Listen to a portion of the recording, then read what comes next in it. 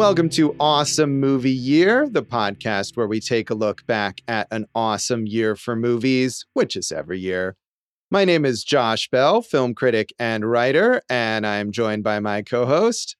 I'm Jason Harris, filmmaker, comedian, still not an officer. You're never getting promoted, are you?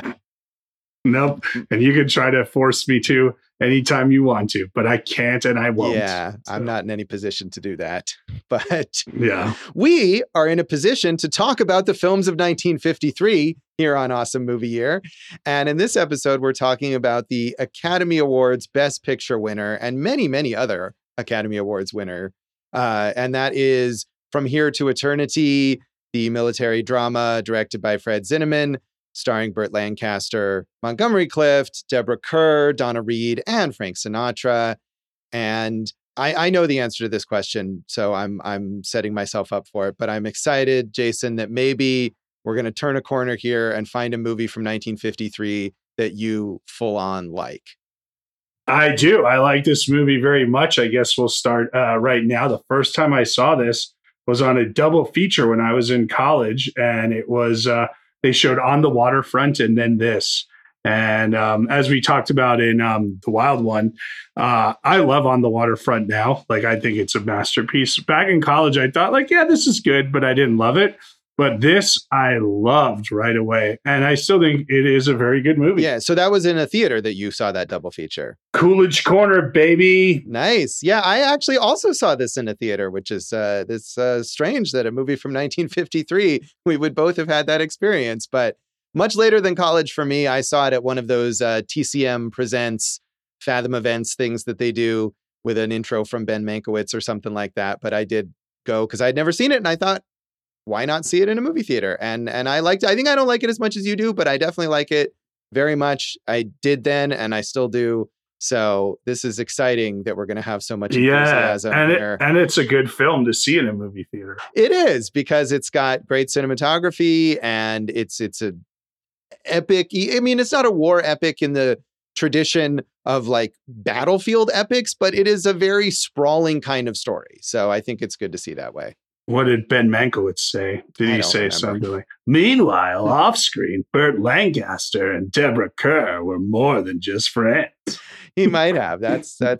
I don't know how a Ben Mankiewicz impression would sound, but I don't know if that's I've heard him before, but I'd have to hear him again, to get a little better at that. I'm sure he had some very valuable insights. So, well, since we've moved to this topic, Dave, had you seen this movie before? I had, and going into it, I didn't even realize that this is the movie with that iconic scene. Like, that was my biggest takeaway watching it. I was like, oh, wow, this is that movie. This is that movie. One of the most, I don't think there's a more famous shot in cinema history. This is as famous as any shot. Those two characters, Lancaster and Kerr, kissing on the beach as the waves ride up against them. Yes, that is iconic. And I'm sure we'll talk a little bit more about it later. So this movie, in addition to our enjoyment of it, was very successful in 1953. It grossed $30.5 million at the box office on its budget of approximately $2 million, somewhere in there, according to Wikipedia. And it was the second highest grossing movie of 1953 behind Jason's favorite film, The Robe. So quite successful there. Hey, it shows that not everything from this year was just a garbage pile, Josh. Indeed.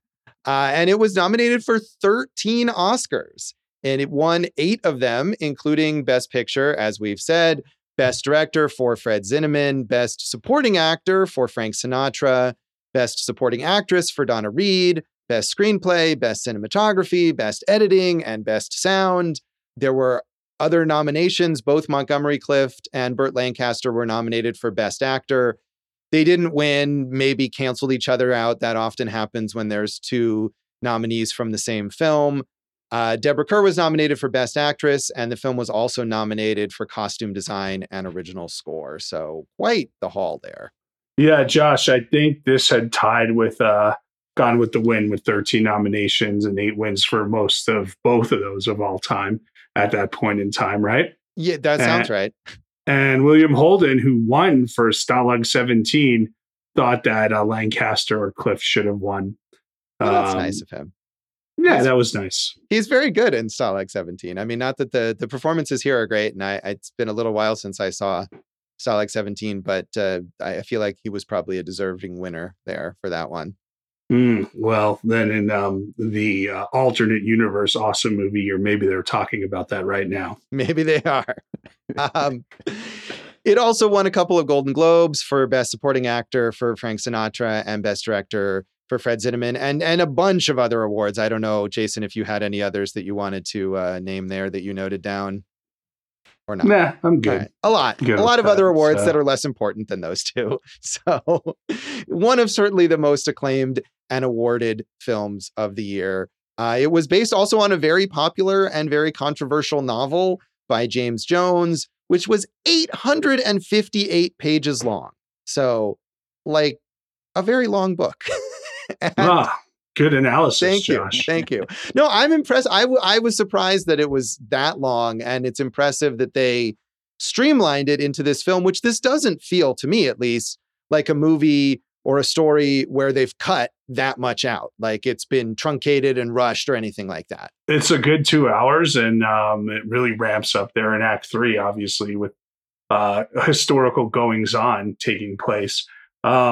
But Josh, and this is something we could talk about later. There were other attempts to kind of make this into a mini series, but I was talking to you before we even knew that, and I was like, man, this thing is ripe for like a limited series right now. You can make an 8 to 10 episode thing of this on any of the streamers, and I think it would create interesting content.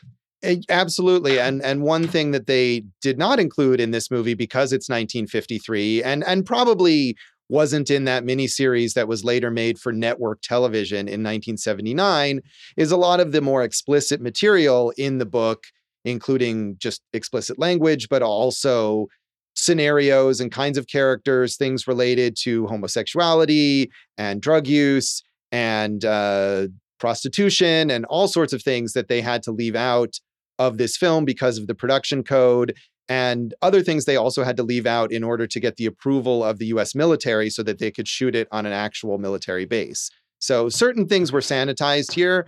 But to me, watching this movie, not necessarily knowing exactly what those things were, I felt like this was not a super flattering portrayal of being in the military. No, but I think that's good, right? Like we were not here for the propaganda, Josh. I agree. This isn't Living in the Desert, the military movie right here, So this, I thought, I don't think it shows both negatives and positives, but a lot of negatives, right? Right. I mean, I'm with you. I'm not saying that it's that I wanted it to be propaganda. I'm saying that even though they had to get the military to sign off on all of this stuff, the filmmakers, Fred Zinnemann, as well as the screenwriter, Daniel Teradash, got a lot of stuff in here that seems to be fairly critical of life in the military. Yeah, but you're talking about Fred Zinnemann, who's like one of the all-time legends, again, that we come to of filmmaking. Before this, he had already made like High Noon and stuff like that. And so we're talking about a guy who has a track record here. Well, right. But he still was working within the studio system and was required to play by the rules, and was a guy who had done so. I'm just saying, based on the quality of content he'd put out, maybe they gave him a little more leeway to say, even if it's not going to be show us in the most flattering light, we know it's going to show us in a fair light or something along those. That may be true. I mean, I know at least there's one scene. There's a commanding officer in this film, the one who kind of mistreats Montgomery Clift's character throughout the movie and really tortures him, trying to get him to join the boxing team. And there's Dynamite Holmes. There you go, that guy. And there's a scene of his superior officers reprimanding him and basically forcing him to resign. And that was something that the military insisted had to be in the film in order to show that this was just one bad guy. And it's not like everyone in the military is like this and he'll receive some sort of discipline for this action. So yeah, I mean, it was just comeuppance though. Like, that was an earned consequence to well, his actions. Right. But I think the point being that they insisted, and I believe Fred Zinnemann was not happy that they had to include that scene. He would have perhaps preferred to show that you can get away with this. Like, even as viewers, we may want to see him get that comeuppance, but in reality, a lot of these commanders in the military do torture their subordinates and nobody does anything about it. That's true. That's Yes. fair, Josh. That is, tune into your new podcast where you're going to do exposés, Josh, on Yeah, that's military me. I'm a real abuse. investigative reporter. So it was interesting reading a lot of these reviews because two things stood out. One is that this book was obviously very, very, very popular because they all mention it as this, major novel now being adapted into a film. And a lot of these reviewers are really prudish. So, which I think we've encountered before. So I tried to find reviews that were not just all pearl clutching, even if though they liked the film mostly. Well, who's our first one from, Josh? Bixby Farnweather. Well, you're gonna get a name that you'll enjoy, I think. But Esquire the Third. So. First we have A.H. Weiler in the New York Times, who said, "Out of From Here to Eternity, a novel whose anger and compassion stirred a post-war reading public as few such works have, Columbia and a company of sensitive hands have forged a film almost as towering and persuasive as its source. The team of scenarist, director, producer, and cast has managed to transfer convincingly the muscularity of the basically male society with which the book dealt, the poignance and futility of the love lives of the professional soldiers involved, as well as the indictment of commanding officers whose selfishness can break men devoted to soldiering. They are trapped in a world they made and one that defeats them. Above all, it is a portrait etched in truth and without the stigma of calculated viciousness." Man, that's just like a Nobel Prize acceptance speech for this movie or something like that. Like an introduction to, ladies and gentlemen, from here to eternity. I mean, he liked it. And I think there is a lot of depth in this movie that I like that about it, that it's not just, as I was saying, like it's not some war epic where it's just a lot of big battle scenes. I mean, there's a battle scene at the very, very end of the movie, but that's almost like not even the point. And I liked that about it.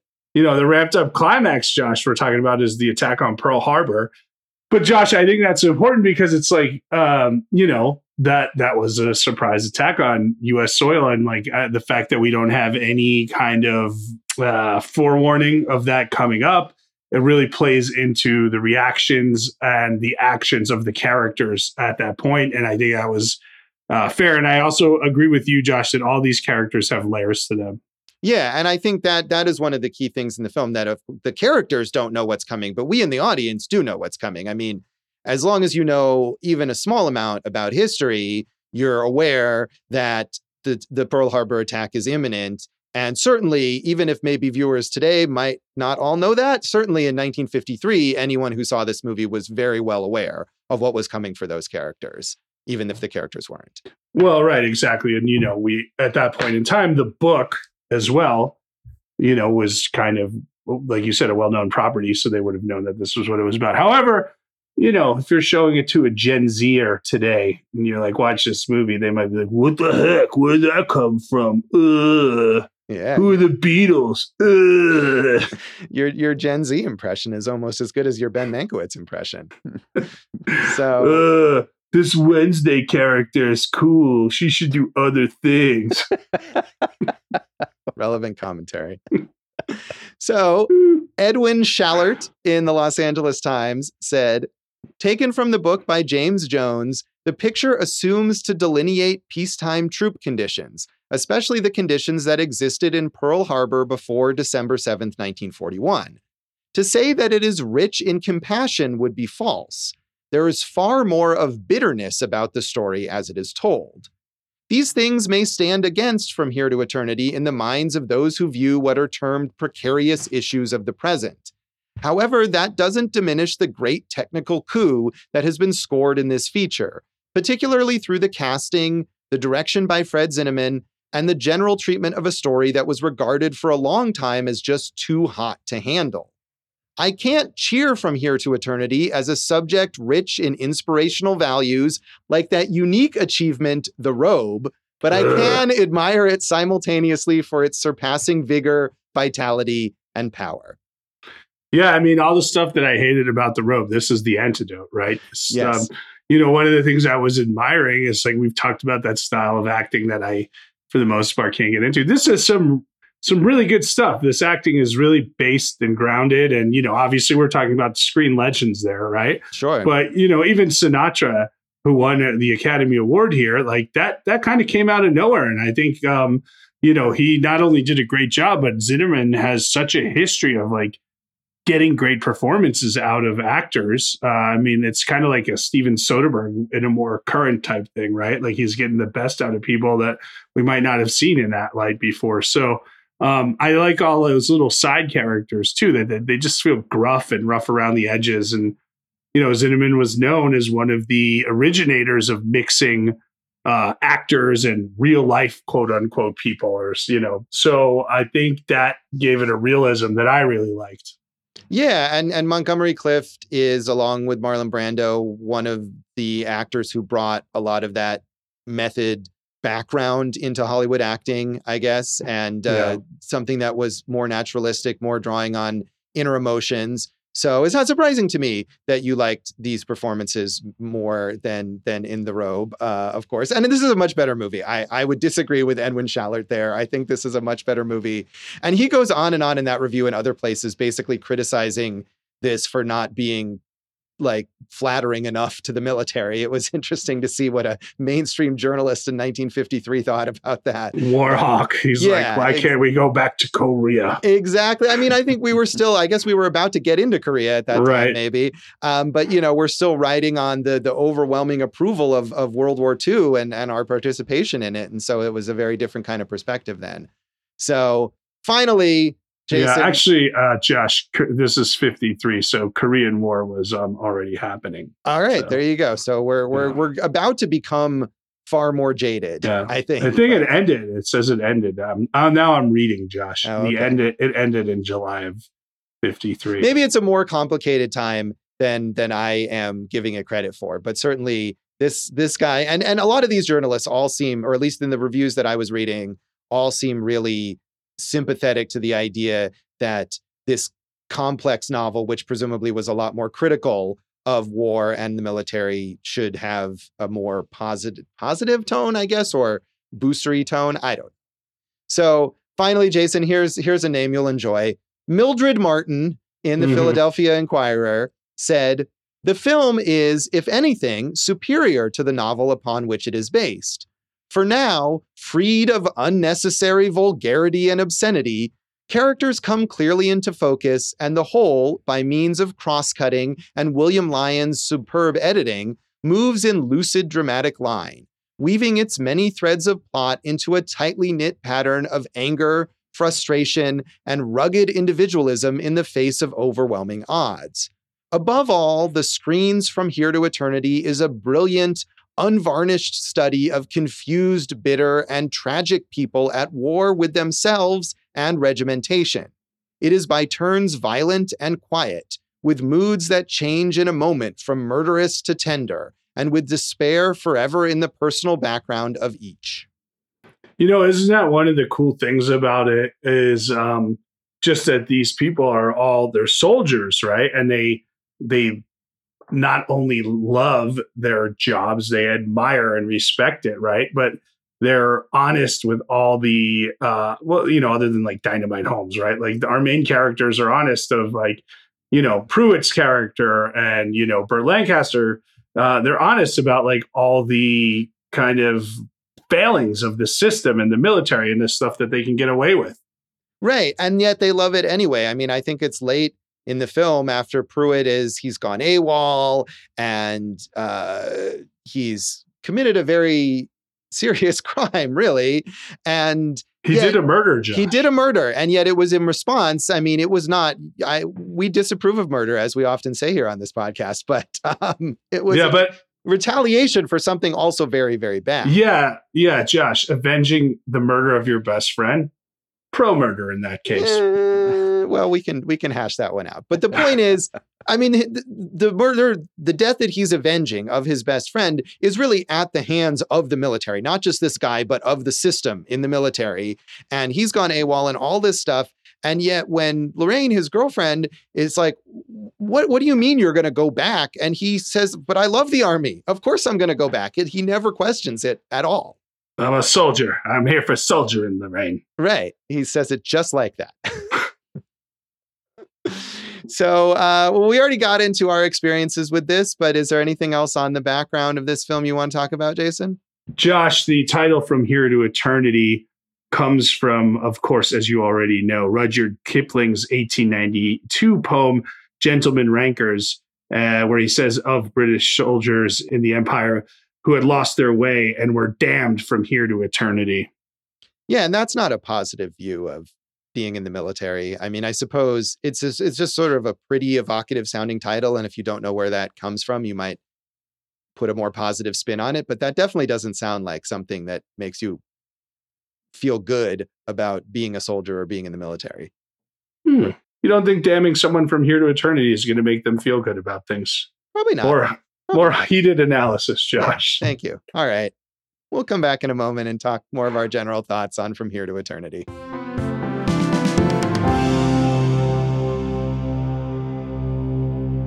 Welcome back to Awesome Movie Year. In this episode of our season on the films of 1953, we are talking about Best Picture Oscar winner From Here to Eternity. And Jason, I think it's safe to say, I mean, we have couple more episodes, some number of more episodes to come, but this is going to be your favorite film of 1953. Oh, yeah. I'm betting the last few are going to be absolute trash, Josh. So tune in for those soon. I'm sure you'll love them. You're in the tank for 53, as we've already said. No, this is my favorite of this year. And I would say number 2 is The Wages of Fear. This is the Kubrick movie is an interesting one to compare this to. Yeah. And those are all movies about like manly men sacrificing themselves in the name of masculinity kind of thing. I can't help it, Josh. Yeah. You see yourself on screen, you relate to it, and that's what it is. Absolutely. So, but this movie can hold up against the best movies of any year. Yeah. This is such a fine film, and there's so many things going on. And you would think like, oh, there's, in an ensemble like this, it's easy to get lost, right? Like, for instance, that Lancaster and Kerr story, sometimes we're focused on it, then it goes away for so long, but you're just emotionally invested in everyone and everything that's going on here that there's no dull spots. It just all keeps a momentum the whole ride through. Yeah. I mean, it weaves together multiple storylines. I mean, the main characters, Burt Lancaster's Sergeant Warden and Robert E. Lee Pruitt, played by Montgomery Clift, and they interact, but the two of them don't interact that much, really. They really are on kind of separate tracks for a lot of the film, but it balances both of those really well. And they have the romantic storylines that they each have, but they also have their storylines related to their service in the military. And we have great supporting characters. Obviously, Frank Sinatra, who won that Oscar, is great as Maggio, the Italian-American fellow soldier who befriends Pruitt.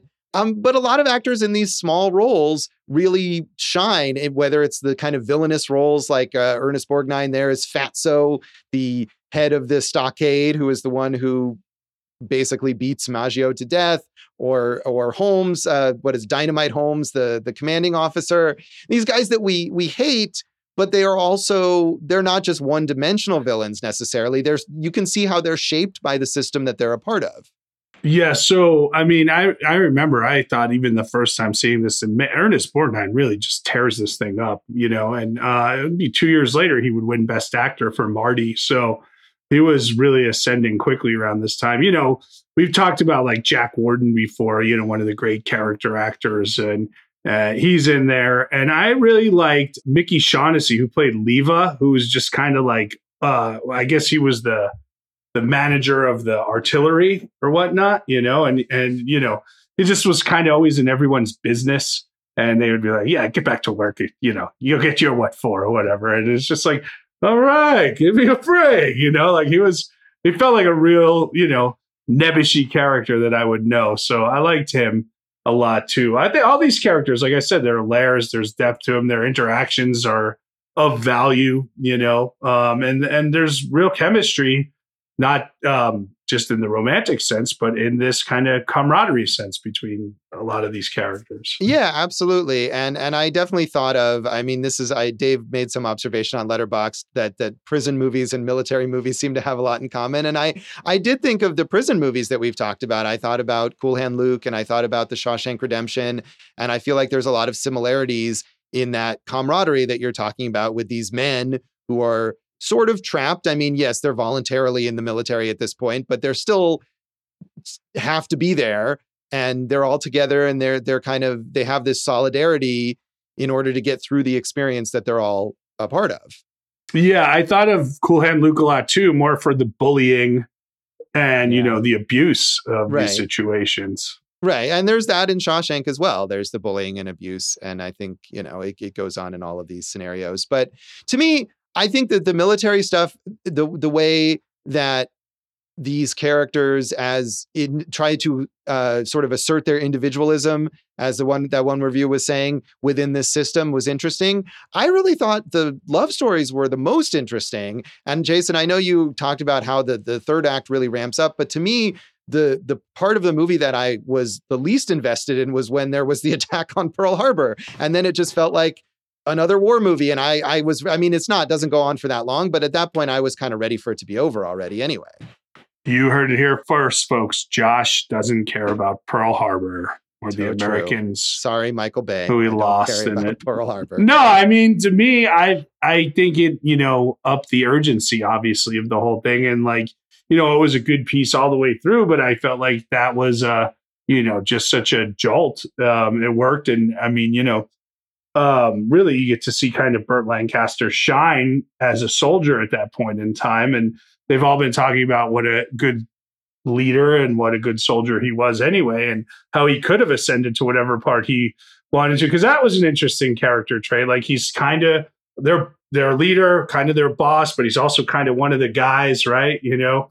And we just talked about all these other actors, but that guy's a movie star. That's the end of that. You know what I mean? Like, that's a movie star right there. Yeah. Well, like you said, everyone in the main cast here, and even some of these people in smaller parts, like Ernest Borgnine, who would go on to do much bigger things. Like, this is a cast packed with amazing actors and movie stars, people who went on to get nominated for multiple Oscars, people who are incredibly famous and incredibly successful, had big box office draws.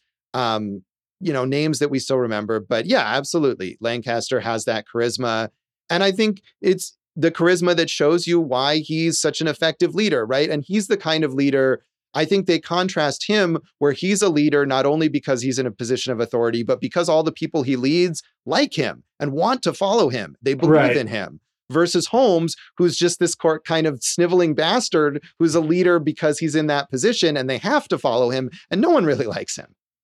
Right. Although, at the beginning, Holmes brought up the point that you could succeed if you, kind of played by the rules of the unit, which, we didn't really see any other dirty actions from him other than taking it out on Pruitt that he wouldn't join the boxing team. So we don't really know what that means. Was he just kind of obsessed with this one aspect of it, or was this just another crack in the Holmes armor?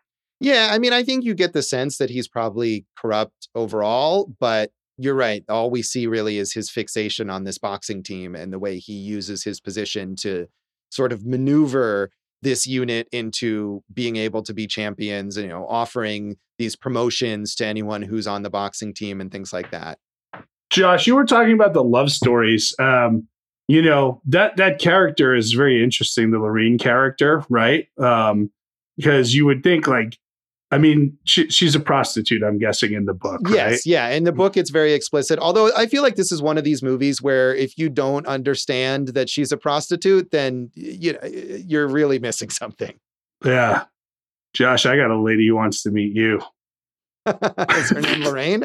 I don't know what's going on with that. She likes your personality. No, I don't know. Yeah. So, what I found interesting is you have this Pruitt character who's let's get married. Let's, settle down. Let's go back to the States. And she's like, no, I'm not doing any of that with you. I'm going to make all this money. And then I'm going to go build a house for me and my mom. And I'm going to live out my days the way I want.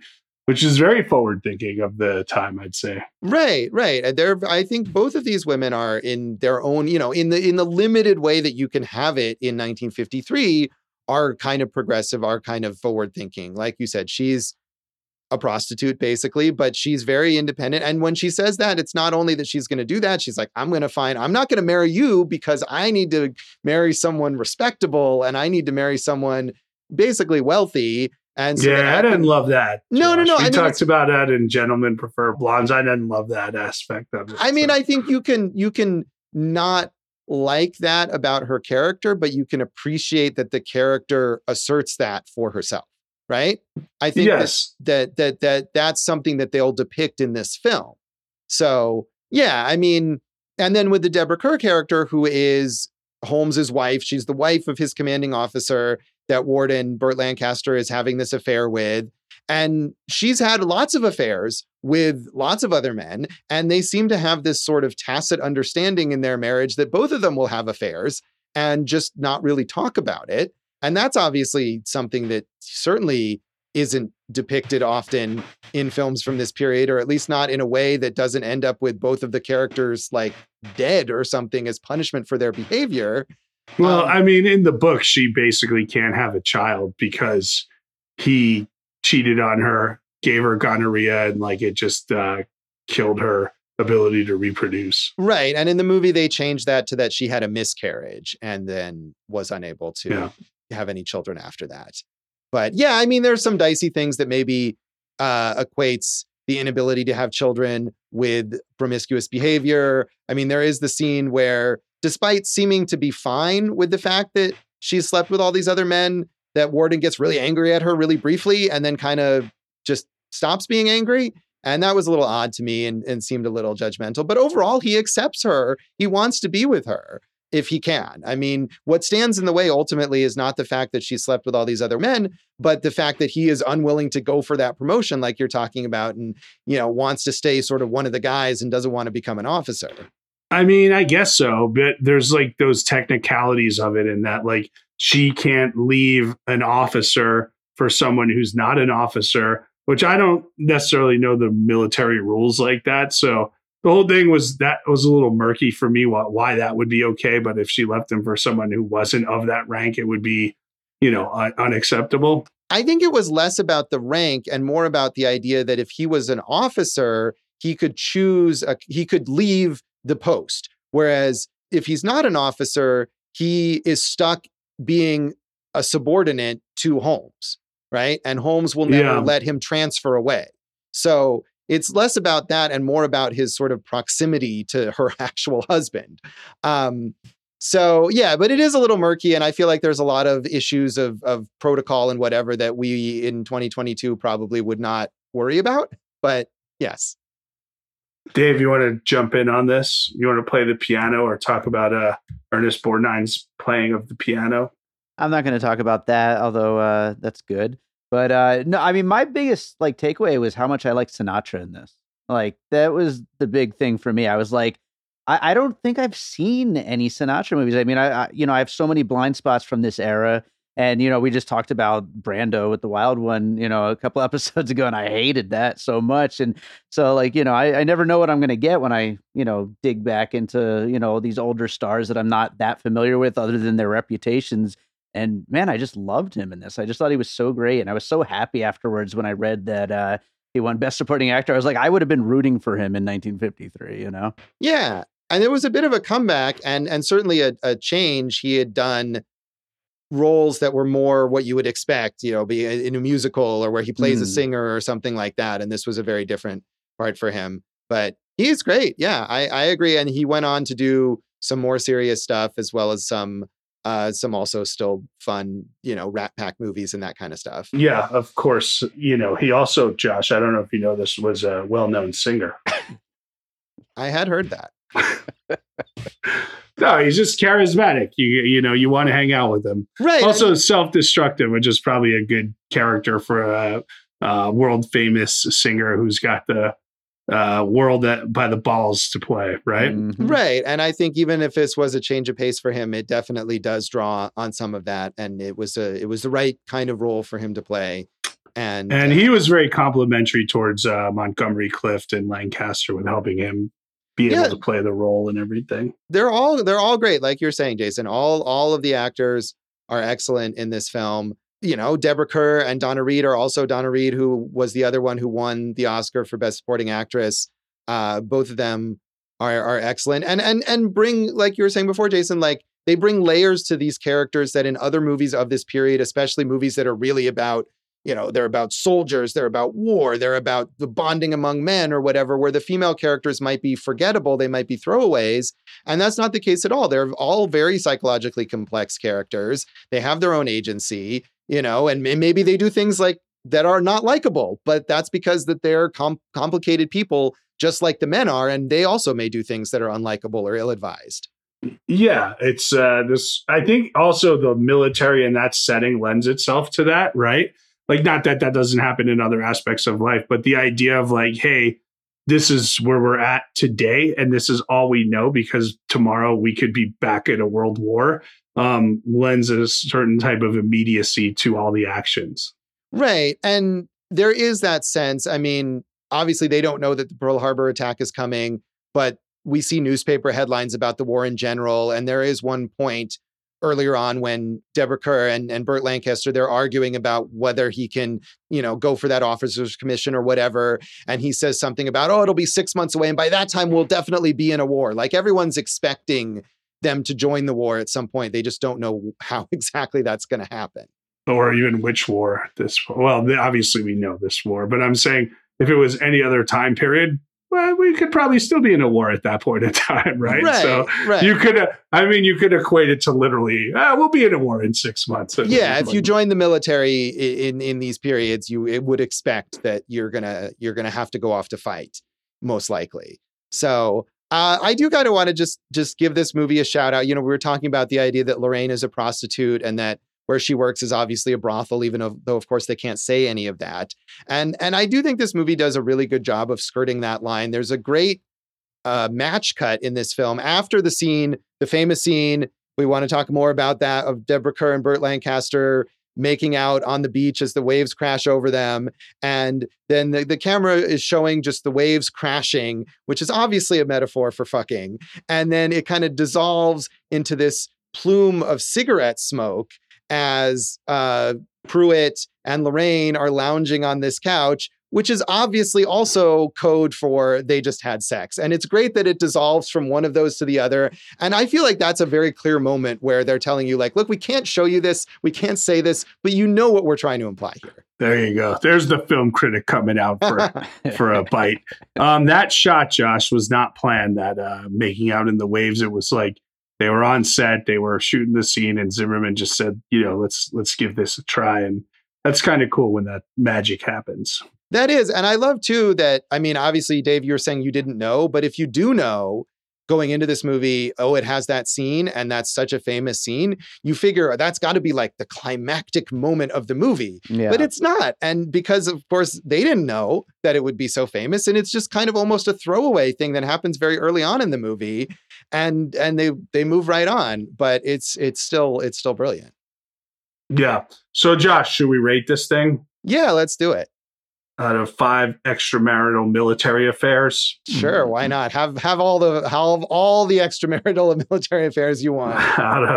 So how does a half work with this one? Yeah, it's a one-sided affair. It's unrequited or something.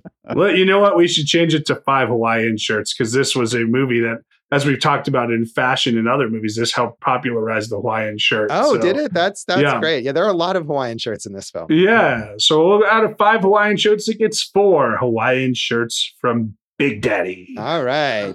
I don't know why you've nicknamed yourself that, but okay. I guess, Ernest Borgnine gets to be Fatso, and then, we have Pruitt gets to be Prue. I'll be Big Daddy. Why not?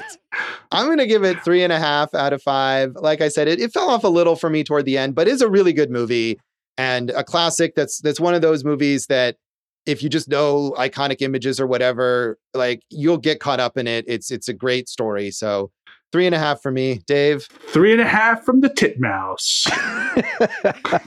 Thank you for that nickname. I think I gave it 3 on Letterboxd, but I've been thinking about it. I'm going up to 3.5. It deserves All that right. extra half of a Hawaiian shirt. We got 3.5 from Dave. Thanks.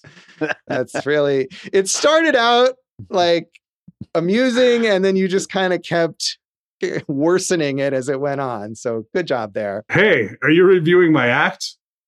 I am. I'm reviewing your presence on this podcast. Oh, all right. Good. Make sure you give us 5 stars and put it in the commentary. Yes, please. We'll come back and talk about the legacy of From Here to Eternity.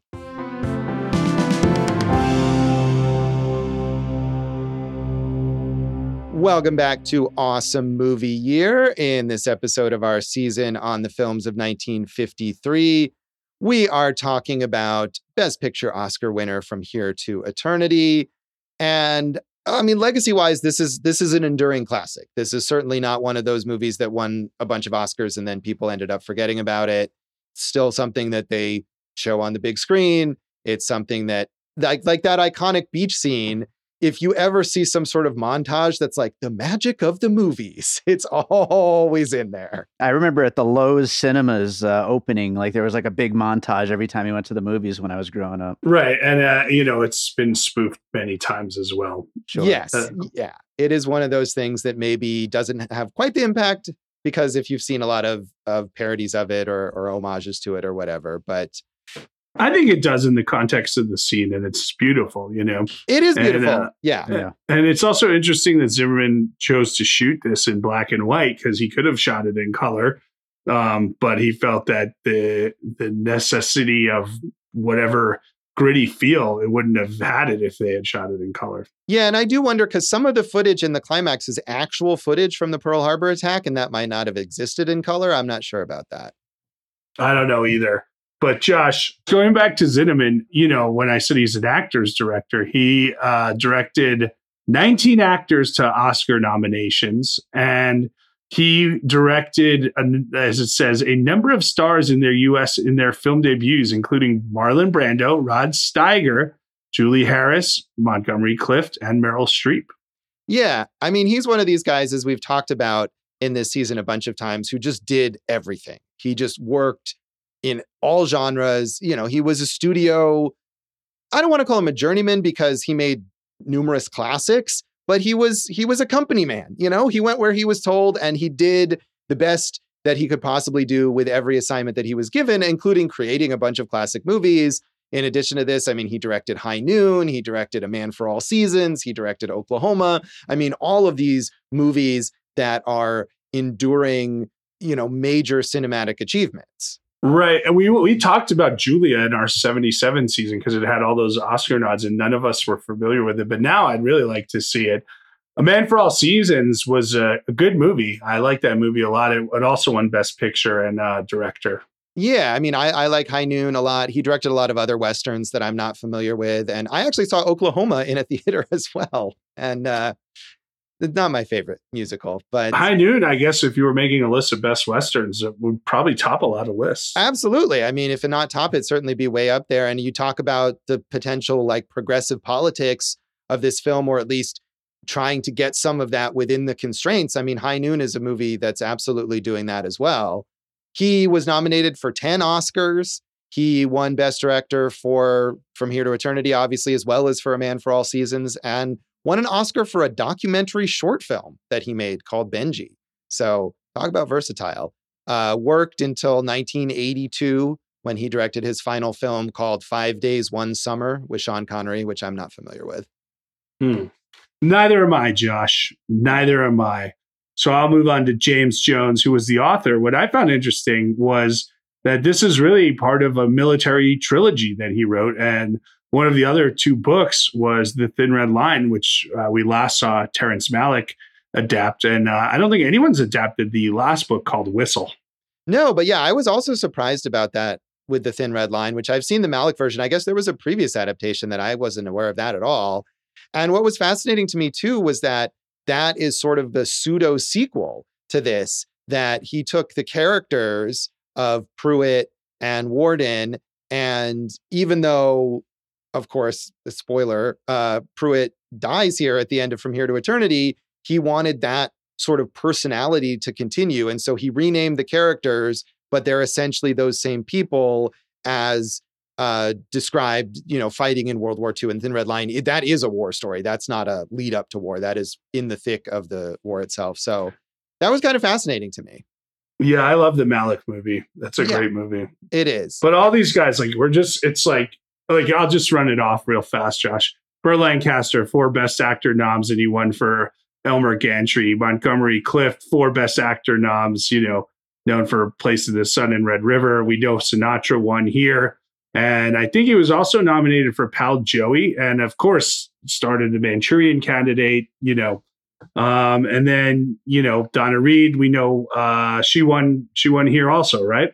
Yeah, she did. And then her movie career is basically this and It's a Wonderful Life are the only notable ones. And she was mainly known as a sitcom star for the Donna Reed Show, which ran for like 10 seasons or something. I mean, it's a all-timer. And then Karen played by Deborah Kerr, Black Narcissus, Night of the Iguana. So all that, and we already said Ernest Borgnine won for Marty, star of McHale's Navy, and a voice in SpongeBob SquarePants. So, well, that's the most important thing. Yeah, Deborah Kerr nominated for 6 Oscars. Make sure, get her honors. Yeah, absolutely. Jack Warden had 2, I think, as well. Yeah, and she won an honorary Oscar in 1994.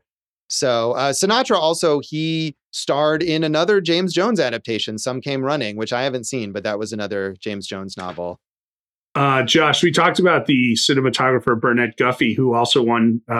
Didn't he win for Bonnie and Clyde? Did we talk about? He did win for that, I think, as well. Yes, you are correct. He won for this and for Bonnie and Clyde. So, this is just an all-star team, all in all here. Yeah, absolutely. Do you have any favorite roles from any of these actors in later films? It's a good question. I was thinking about that, Josh, because it's got to be right Manchurian Candidate for Sinatra. Would you agree? Yeah, Manchurian Candidate is great. And I haven't seen some of the other big serious roles that he's known for, like Some Came Running or The Man with the Golden Arm. I think aside from Manchurian Candidate, the only other Sinatra movie I've seen is the original Ocean's 11, which is not a great movie. Yeah, it's all right. He's fine in it, though. He's fine. Sure. But that's one of those movies where it's more like Sinatra playing Sinatra kind of thing. Right. I think this is a better use of Sinatra's personality because you still get that here. Yeah. Josh, did you watch any of the miniseries that was No. So this was adapted for TV, as we were saying. A first attempt in 1966 as a half-hour show, which I don't know if that would have been a comedy, but that was a pilot that didn't go anywhere. But it was adapted in 1979 as a 6-hour miniseries starring William Devane as Warden, that's Burt Lancaster's character, Steve Railsback as Pruitt in the Montgomery Clift role, Natalie Wood in the Deborah Kerr role as Karen, Kim Basinger in the Donna Reed role as Lorraine, and my favorite, Joe Pantoliano in the Frank Sinatra role as Maggio. You can watch it on like a VHS rip on YouTube. It's not officially available anywhere, but I did not have 6 hours to devote to this. I got a fun fact that I heard listening to the Indie Film Hustle podcast. Since we're recording this right after Christmas, Josh, and we all can agree, Die Hard, greatest Christmas movie ever. I think we all know that to be the case. Did you know, Josh, that Frank Sinatra was contractually obliged? It was in his whatever rights he owned.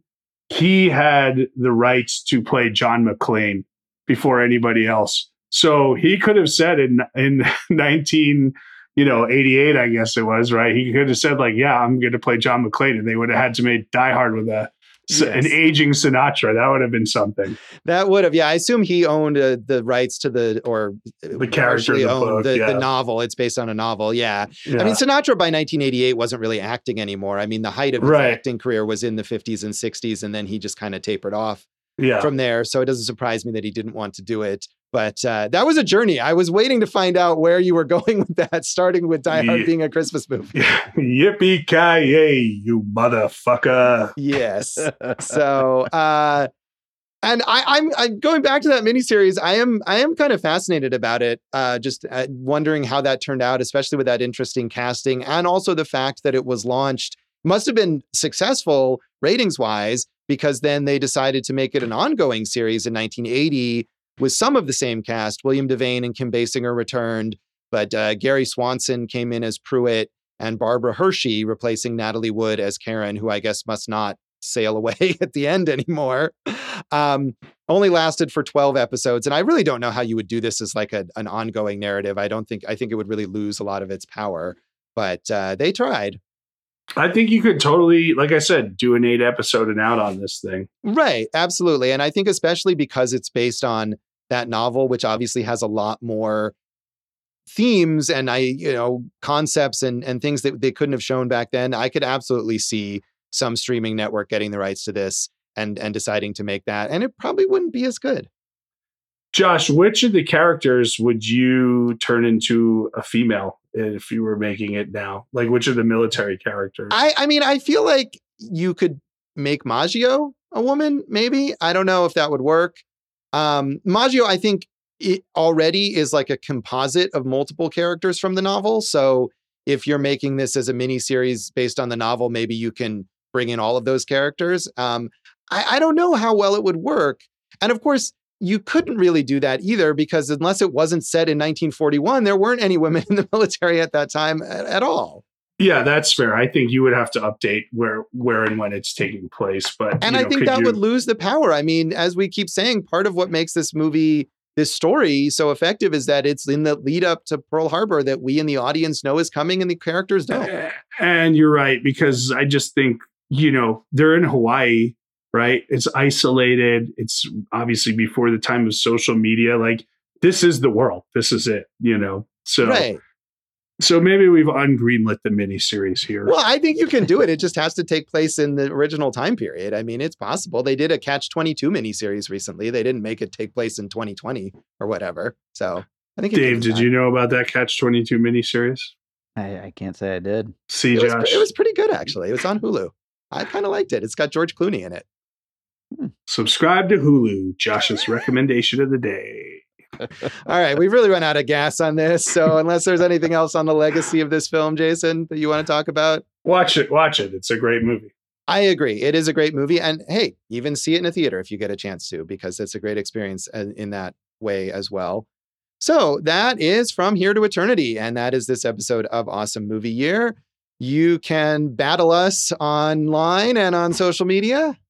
You can. Why not? Give it a shot. We're Awesome Movie Year on Facebook and Instagram. Awesome Movie Pod on Twitter. AwesomeMovieYear.com. I'm still Jason Harris Comedy, or Jay Harris Comedy on all the socials. My website, Go for Jason, is being abused by Fatso right now. But I don't think that's going to be for long. I should have a new website coming out soon, even if it's not Go for Jason. I think that's going to be Eat This Comedy. So be on the lookout for eatthiscomedy.com and also Eat This Comedy and the Trivia Party on Instagram. Yeah, very exciting developments in the world of Jason Online. My website, joshbellhateseverything.com, is also on its last legs there. But you can check me out at Josh Bell Hates Everything on Facebook, at Signal Bleed on Twitter, and at Signal Bleed on Letterboxd, and listen to our producer David Rosen's awesome podcast, Piecing It Together. Check out Piecing It Together wherever you listen to podcasts, and follow us on social media at Piecing Pod. Jason, what is in our next episode? Josh, as I always remind you, when I buy a big tub of popcorn and you think I'm not going to share it with you, I'm a gentleman, and then I do share it with you. It's Dave's pick, Josh, so I'm going to be a gentleman and let Dave announce his pick. Wow, that was interesting. I'm not sure I knew where it was. It was another journey there. I got there. Whatever. Wow. Well, I'm going with House of Wax, the Vincent Price classic horror film. So tune in next time for House of Wax, and thanks for listening to Awesome Movie Year. Thank you for listening to Awesome Movie Year. Make sure to follow Awesome Movie Year on Facebook, at Awesome Movie Pod on Twitter, and at Awesome Movie Year on Instagram. And if you like the show, review us and rate us with 5 stars on Apple Podcasts.